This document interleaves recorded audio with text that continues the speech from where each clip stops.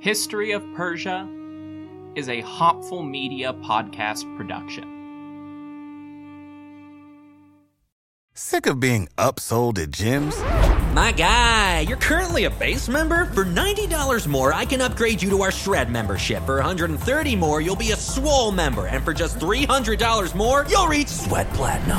At Planet Fitness, you'll get energy without the upsell. Never pushy, always free fitness training and equipment for every workout. It's fitness that fits your budget. Join Planet Fitness for just $1 down and $10 a month. Cancel anytime. Deal ends Friday, May 10th. See Home Club for details.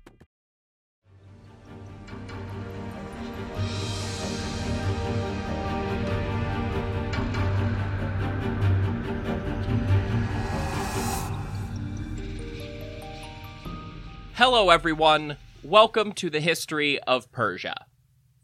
I'm Trevor Cully, and this is episode 110, Hercules in New Wark. Last time, we covered King Alexander III of Macedon, Lord of all Asia, as he moved through the southern Levant and into Egypt, facing no resistance to speak of outside of a single siege at Gaza. Egypt surrendered outright, allowing Alexander to spend the last few months of 332 and early 331 consolidating power, reorganizing Egypt as he saw fit, and traveling around. He went to the northeast to confer with the often rebellious leaders of the Egyptian marshland, where he chose the site for his first great city, Alexandria, as both a monument to his own conquests and a project that would extend imperial authority into the far western Nile Delta. He also took an extended sojourn to the Siwa Oasis, where he consulted with the oracle of the Egyptian god Amun and was proclaimed that god's own son. So now, styling himself the son of the great god Zeus Ammon, Alexander began the trek eastward to confront Darius III once again.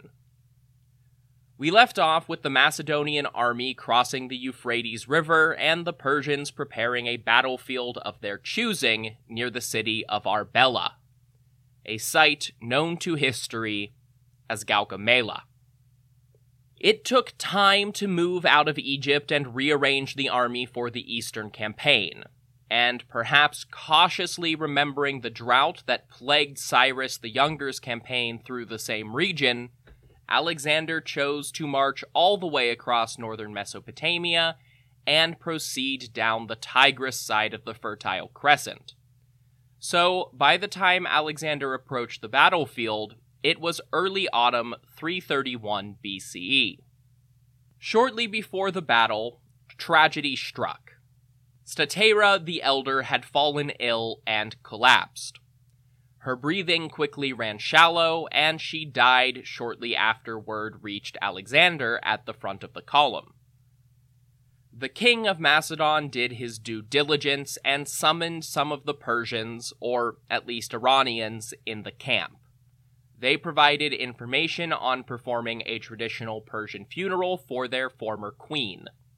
In the stress and grandeur of a royal funeral, one of Statera's eunuch servants slipped out of the camp, presumably stealing a horse because he made his way south with speed, catching up to Darius, where this eunuch Teirotes delivered the bad news. Darius was understandably distraught by the news, but when he collected himself, he decided to make one last attempt at ending this war diplomatically. He held out hope that if Alexander could treat his family with so much respect, that he could be made to see reason. 10 ambassadors were sent, all selected from the remaining ranks of the Achaemenid house, as well as the other 6 families of Darius the Great's conspirators.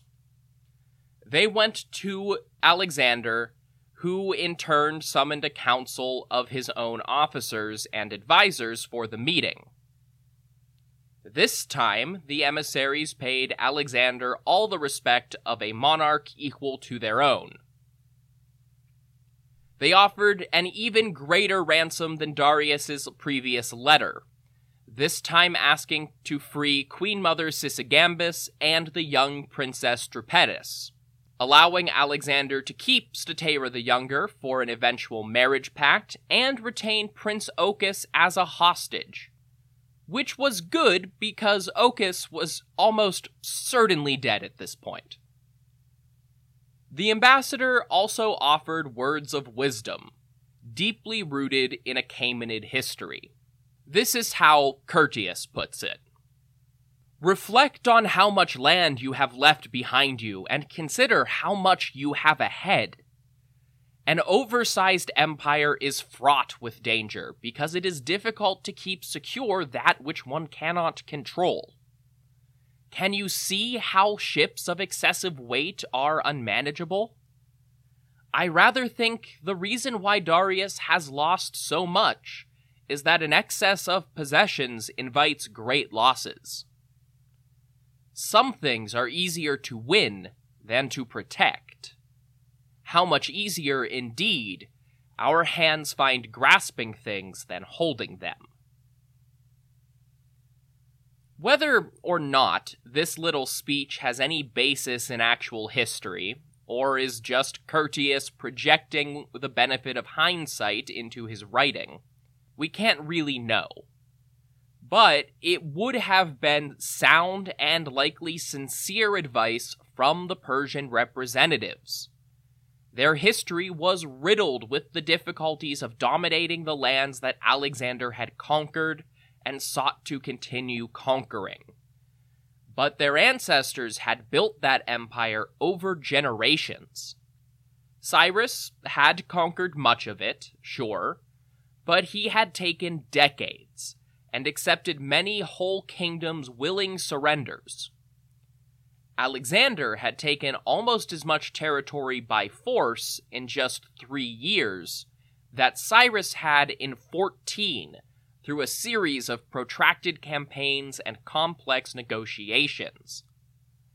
Many of those were the most rebellious provinces in the Persian Empire. The Persian ambassadors were beseeching Alexander to end the bloodshed and consolidate his gains. They didn't think they were going to take something back right now. If there had ever been a chance that Alexander would have taken the deal, Darius made one fatal error in his proposal. The deal brought to the Macedonians in Assyria was ultimately the same territorial arrangement offered last time, a new border at the Euphrates. Whether he needed the wealthy province to rebuild or not, this was a terrible plan by the King of Kings. Alexander ordered the ambassadors out of the meeting tent and sat in silence for a long time, nobody wanting to speak until the Macedonian monarch had expressed his own opinion. Finally, Parmenion spoke up. The old general told his king to take the deal, consolidate their gains, and build up Macedonia for a while. Alexander spat the words back at him, saying, according to Curtius, "Yeah, I too would prefer money to military glory if I were Parmenion. But as it is, I am Alexander. I am not worried about a lack of money, and I am aware that I am not a merchant, but a king." Alexander's mind was, in all reality, already made up. He had already crossed the Euphrates, and he was at the edge of still further conquest. With Darius and his main force so far north, the Persian heartland, Susa, and beyond that all of Parsa itself, was undefended. He would not stop. He sent the emissaries packing with the message that battle was imminent. It was now October 1st, based on converting dates from Babylonian astronomical diaries, which note that Alexander waited to cross the Tigris until a lunar eclipse, likely with his advisors and seers interpreting that astronomical event as a good omen for their war. So, if you're listening at the time of release, happy belated anniversary. There is a certain poetic nature to the location here as well. Over 200 years earlier, Cyrus the Great made his first foray beyond the old Median Empire when he, quote, crossed the Tigris near Arbela, according to the Babylonian Chronicle. Well, now, a new conqueror was making his first move toward Babylon from the west rather than the east, likely marching through the same ford in the river. This route is actually the subject of a surprising amount of academic debate. It is a weird road to take. Babylon, the primary target of this campaign, is on the Euphrates. Crossing the northern plain to the Tigris would mean doubling back further south and encountering several additional, potentially defended cities along the way. There are two basic interpretations of this based on the same information. In preparation for Alexander's arrival, Darius ordered his army to scour the eastern bank of the Euphrates, embracing the scorched earth tactics hinted at in the Greek stories about Memnon of Rhodes before the Battle of the Granicus. One interpretation of this is that it was meant to weaken Alexander en route to Cunaxa, where Darius intended to recreate Artaxerxes II's victory over Cyrus the Younger by artificially creating similar drought conditions to those faced by Cyrus. Under that view of things, Alexander caught wind of the plan ahead of time and circumvented the Persian defenses, forcing Darius to rush to a less preferable location near Arbela. The other interpretation, as suggested by the historian Peter Green, and the one that I think makes more sense, is that this scorched earth strategy along the Euphrates was always intended to dissuade the Macedonians from taking that route. This would buy slightly more time for the Persians to prepare and secure the resources plundered from the western side of Mesopotamia for use by the Persian army as they prepared their chosen battlefield, meaning that Darius successfully lured Alexander to Gaugamela. Arbela was significantly further north than Cunaxa, which would make it an odd location for a last-minute change of plans if the army was coming from Babylon. It would also create an opportunity for redundancy if things went belly up for the Persians. Cunaxa was immediately north of Babylon, with no significant cities blocking the path of the victorious army.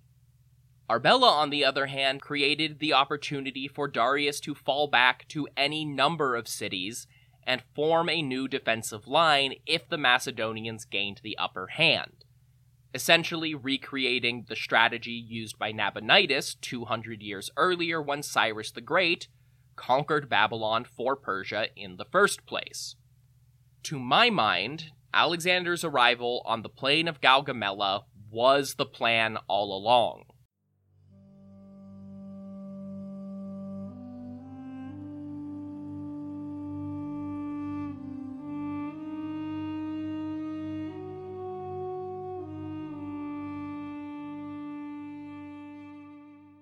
Shout out to Clarendon for supporting this episode and providing me with samples. Allergies. There are few things that make me feel worse more frequently. There are a few times a year when the trees bloom, pollen turns everything yellow, and my sinuses just seem to stop working. I feel miserable. I can't sleep without tossing and turning every few minutes. Luckily for those of us who live with the symptoms of allergies, we can live Claritin Clear with Claritin D. Designed for serious allergy sufferers, Claritin D has two powerful ingredients in just one pill that relieve your allergy symptoms and decongest your nose so you can breathe better. I've been taking Claritin D for my worst allergy symptoms for probably 18 years, and it's an absolute game changer. I can fall asleep and still feel like I am able to breathe. Ready to live life as if you don't have allergies? It's time to live Claritin Clear. Fast and powerful relief is just a quick trip away. Find Claritin D at the pharmacy counter. Ask for Claritin D at your local pharmacy counter. You don't even need a prescription. Go to Claritin.com right now for a discount so you can live Claritin Clear. Use as directed.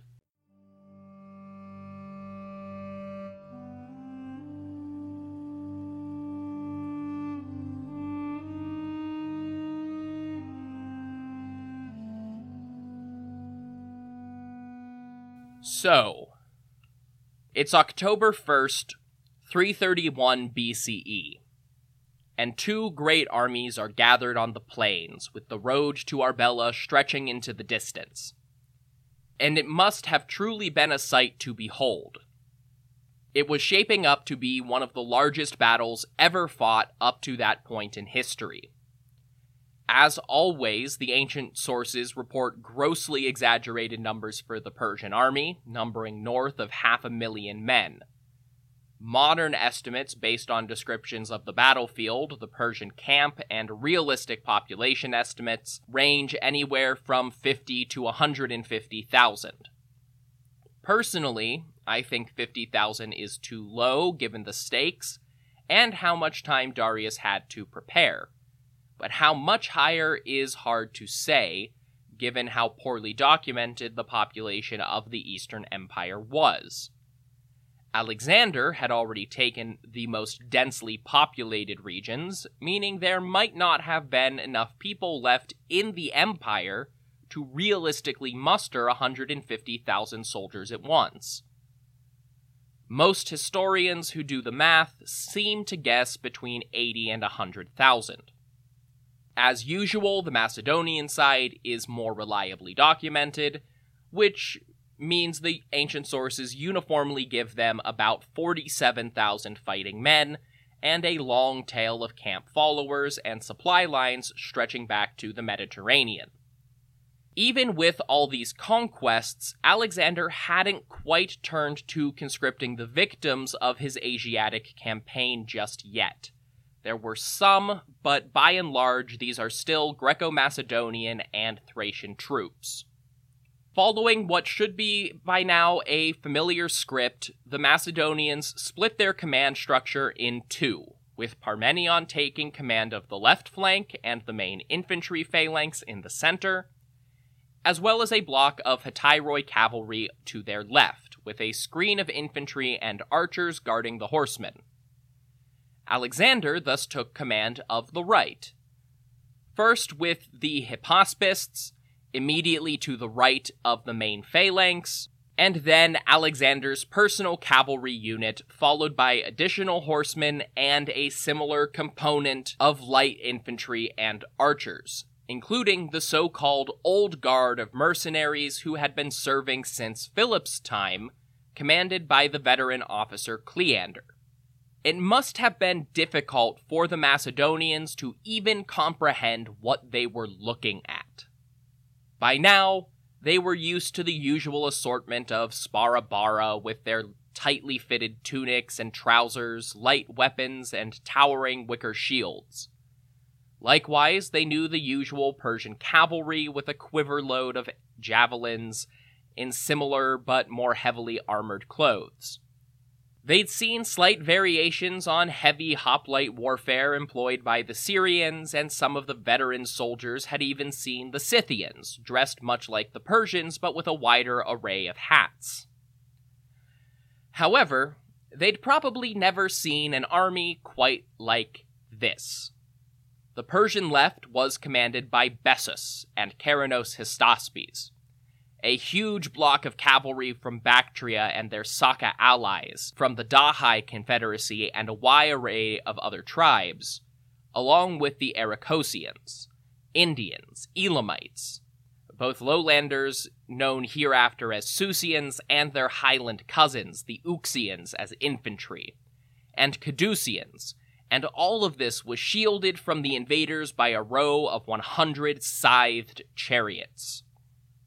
Darius III took his customary position in the center, in the royal war chariot surrounded not just by his usual cavalry guard and the 10,000 Persian infantry, the Immortals, but the displaced Carian loyalists and Indian infantry, and even strange lumbering monsters with platforms teeming with Indian archers on their backs. For the first time in recorded history, Greeks other than Theseus were seeing war elephants. To the right of the elephants came the flank commanded by satrap Mazios of Babylon, composed largely of Babylonians and Assyrians, but also Parthian, Saka, Median, and Hyrcanian cavalry, as well as further Armenian and European Scythian cavalry under the command of satrap Orontes II, all guarded by Indian charioteers. Unfortunately for the Persians, this war had taken a toll. It was difficult to supply such a huge army in the first place, and after their losses in the west, they were strapped for resources. Both sides were hesitant to start, and the elephants actually had to be pulled back to the Persian camp just as the fighting started. According to Curtius, the Persians struggled to equip their troops properly, producing new weapons and armament as quickly as possible in the run-up to Gaugamela. Cheap, quality, or quantity. You only get to choose two, and the Persians needed cheap and quantity, which certainly wasn't going to aid them in this fight. After hours of preparation, formation, seeking omens, and posturing all morning, the Battle of Gaugamela commenced when the Macedonian infantry began marching forward, with the outer wings moving at a 45-degree angle to the main block as lures for the Persian cavalry. Mazios took the bait, deploying his cavalry quickly, only for Parmenion's conscript horsemen to charge forward and intercept them. With the Persian cavalry seen in action, the Macedonian army could do what they did best and engaged the Persian infantry. Meanwhile, Alexander himself went into motion, leading his hetairoi out, not straight ahead, but all the way to the right edge of the battlefield, trying to draw the Persian left side cavalry away from the center and create an opening, exposing Darius himself. Darius had a choice to make, as Alexander got further and further away. If the Macedonian got too far, they'd be outside the area that Darius's troops had prepared and scouted, and thus far enough that they could swing around and hit the Persian rear, or even their camp. Darius made the call and ordered Bessus to pursue. The Saka charged ahead, out from behind the scythed chariots, firing arrows at speed, trying to outflank the hetairoi and force Alexander to turn back. The Macedonians wouldn't do it, but they were forced to turn to the left and engage the Persian countercharge directly. The Macedonians were outnumbered and on the ropes as they clashed repeatedly, even calling in reserve cavalry from behind their main line. They were forced into a strategy of containment, trying to hold Bessus's forces in place by charging any attempted movement. Wave after wave of Macedonian cavalry finally forced an opening in the Persian line when a squadron of reserve podramoi, possibly the very last of the Macedonian reserves, arrived fresh on the field. This opening allowed the Macedonians to push into the Persian lines and force them to retreat. As the cavalry line broke up, Darius ordered the scythed chariots to rush forward, aiming directly at Alexander's personal hetairoi. The light infantry from the Macedonian right opened with a barrage of javelins and arrows to disrupt the cavalry charge, picking off the drivers and horses, causing chariots to careen into one another and greatly damaging their numbers. With the number of chariots thinned out, the Macedonian horses were able to part ranks and ride around the remaining forces. The hypaspists and cavalrymen's servants, armed with spears of their own, marched in to pick off any survivors from the crashed chariots and horsemen fallen from their saddles. While all of this was happening, Alexander himself had slowly been disseminating orders for his personal companions to slip out of formation as the reservists arrived, moving to the rear and reforming under the king's personal command. Along with the phalanx of infantry under Alexander's direct control, these forces formed a wedge, and as the Persian cavalry started to retreat, Alexander's wedge seized on the opening and charged directly at the Persian center. They smashed into the Immortals, the Greek mercenaries, and the Carians fighting as a phalanx, and ultimately into Darius's cavalry guard. Much like the Battle of Kinaxus 70 years earlier, the Persians' desperation to protect their king led to a brutal and confusing melee as different units broke or parted under the pressure of the Macedonian advance. Of course, with Parmenion engaging the Persians on the left and Alexander leading the Macedonian right in a series of wide-ranging maneuvers, a gap opened in the Macedonian center, allowing a contingent of Persian and Indian cavalry to charge right through, making straight for the Macedonian camp, where only a small contingent of Pescatyroi served as defenders. It was a prudent move by the Persians, attempting to rescue the royal family still being held captive, and they even made it into the camp. Yet, Queen Mother Sisygambis refused to go, either not trusting the minor officers that had penetrated the Macedonian line, or fearing for herself and her family if they tried to escape through a battlefield. Ultimately, this raiding force was forced to withdraw without the royal women when they saw their own forces beginning to retreat. Much like what happened at Issus the previous year, Darius turned the royal chariot around when Alexander got too close, taking his closest guards and fleeing from the battlefield, presumably with many of the same motivations as he had before. Once again, with the great king in flight, the rest of the Persian army followed suit, following Darius in retreat. By now, the battlefield was chaotic, and Darius was moving slowly. Alexander had the ability to pursue. He might even have caught up. But Parmenion's forces were at risk of being overwhelmed, almost entirely encircled by the Persian cavalry on the other side of the field. So Alexander wheeled his horses around and charged in to reinforce his left flank rather than continuing the hunt for Darius. They quickly clashed with the elite Persian cavalry in what Arrian describes as the most fierce combat in the whole battle. Ironically, once they realized that the rest of the army was retreating, the Persian cavalry that had nearly overwhelmed Parmenion tried to retreat as well, only to be pinned down by Alexander, fighting desperately to escape as they were hunted down by the Thessalian cavalry unit sent by Parmenion. With all Persian units in full retreat, headed east toward the Zagros Mountains, Gaugamela fell to Alexander along with Arbela, the Persian camp, the war elephants, the royal chariot, and bow abandoned by Darius, and some 4,000 talents, or 52 tons of gold. It wasn't a flawless victory. Between 11 and 1,500 Macedonians were killed or injured, including Hephaestion, much to Alexander's personal ire. Of course, by comparison, Curtius reports 40,000 Persian killed or captured, and Diodorus reports 90,000.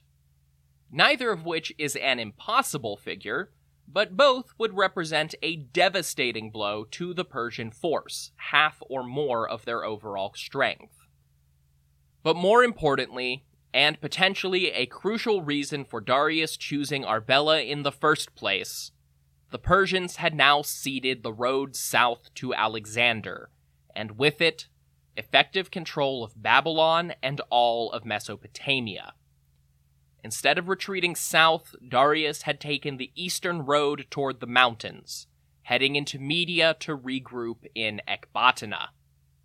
While Darius fled, Mazias raced back toward his capital in hopes of resisting Alexander, burning fields and villages as he went to slow the Macedonians down. Even as he did this, the Macedonian scouts were hot on his heels, putting out the flames as soon as they went up, plundering the supplies Mazias had attempted to burn. As they traveled south, Macedonian scouts reported a large Persian army coming up behind them. Thinking Darius had feigned his retreat, Alexander ordered the men into battle formation, only to discover that it was only around 1,000 Persian stragglers coming to surrender. However, the day after that, they did intercept a Persian messenger carrying a letter from Darius, who was attempting to convince some of the subjugated Greeks to mutiny. Of course, the messenger was caught, so this did not happen. Off in Ecbatana, Darius was making it clear to his surviving satraps and officers that this war was not over.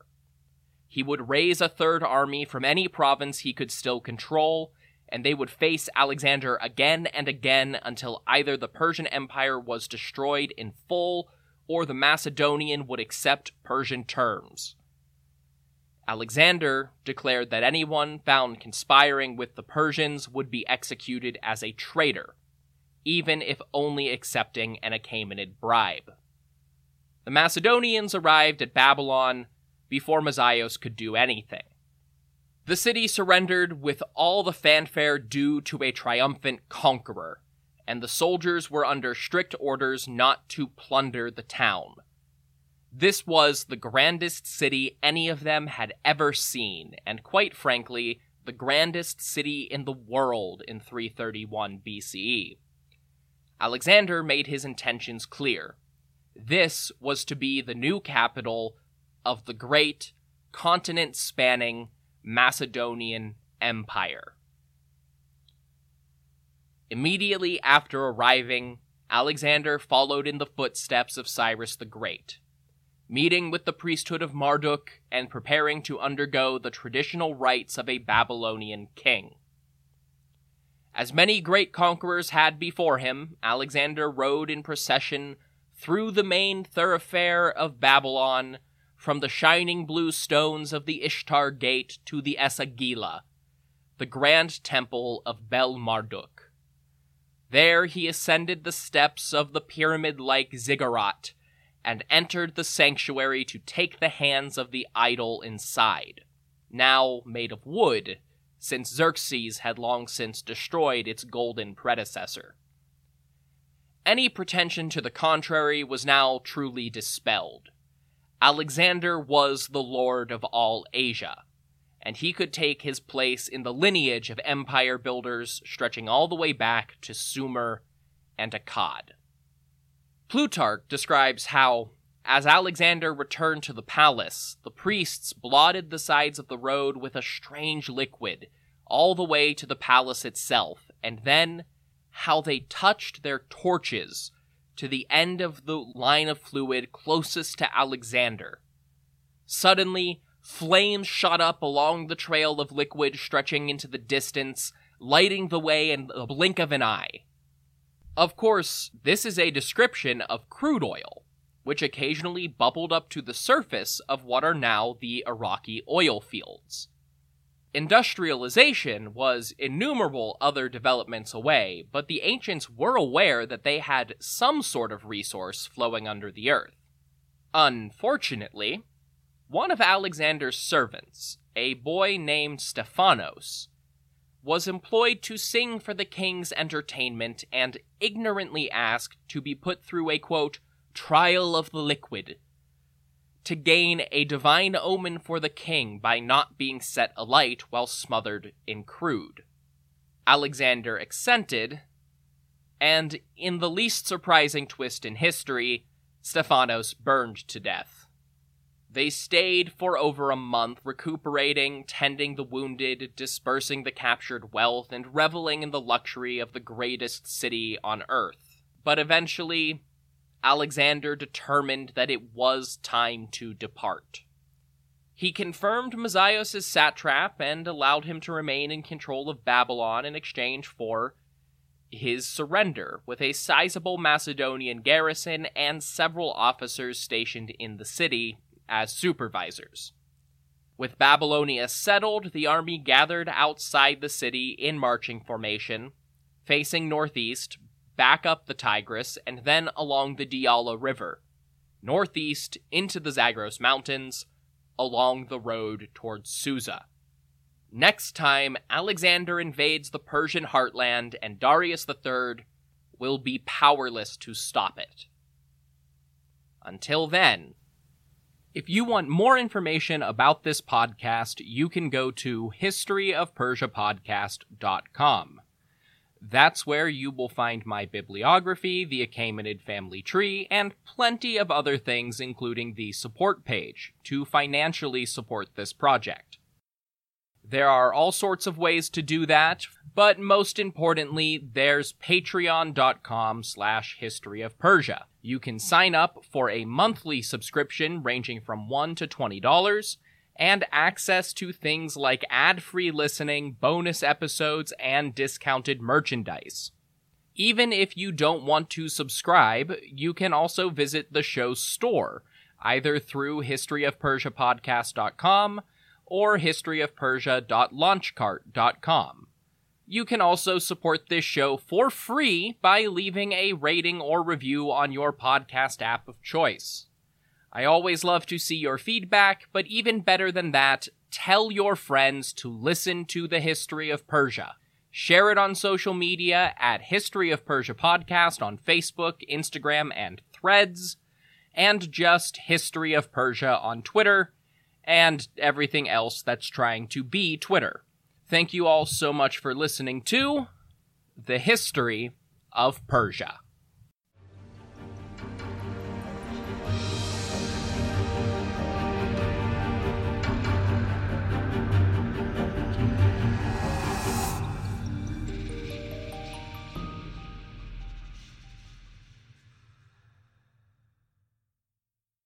Sick of being upsold at gyms? My guy, you're currently a base member? For $90 more, I can upgrade you to our Shred membership. For $130 more, you'll be a Swole member. And for just $300 more, you'll reach Sweat Platinum. At Planet Fitness, you'll get energy without the upsell. Never pushy, always free fitness training and equipment for every workout. It's fitness that fits your budget. Join Planet Fitness for just $1 down and $10 a month. Cancel anytime. Deal ends Friday, May 10th. See Home Club for details.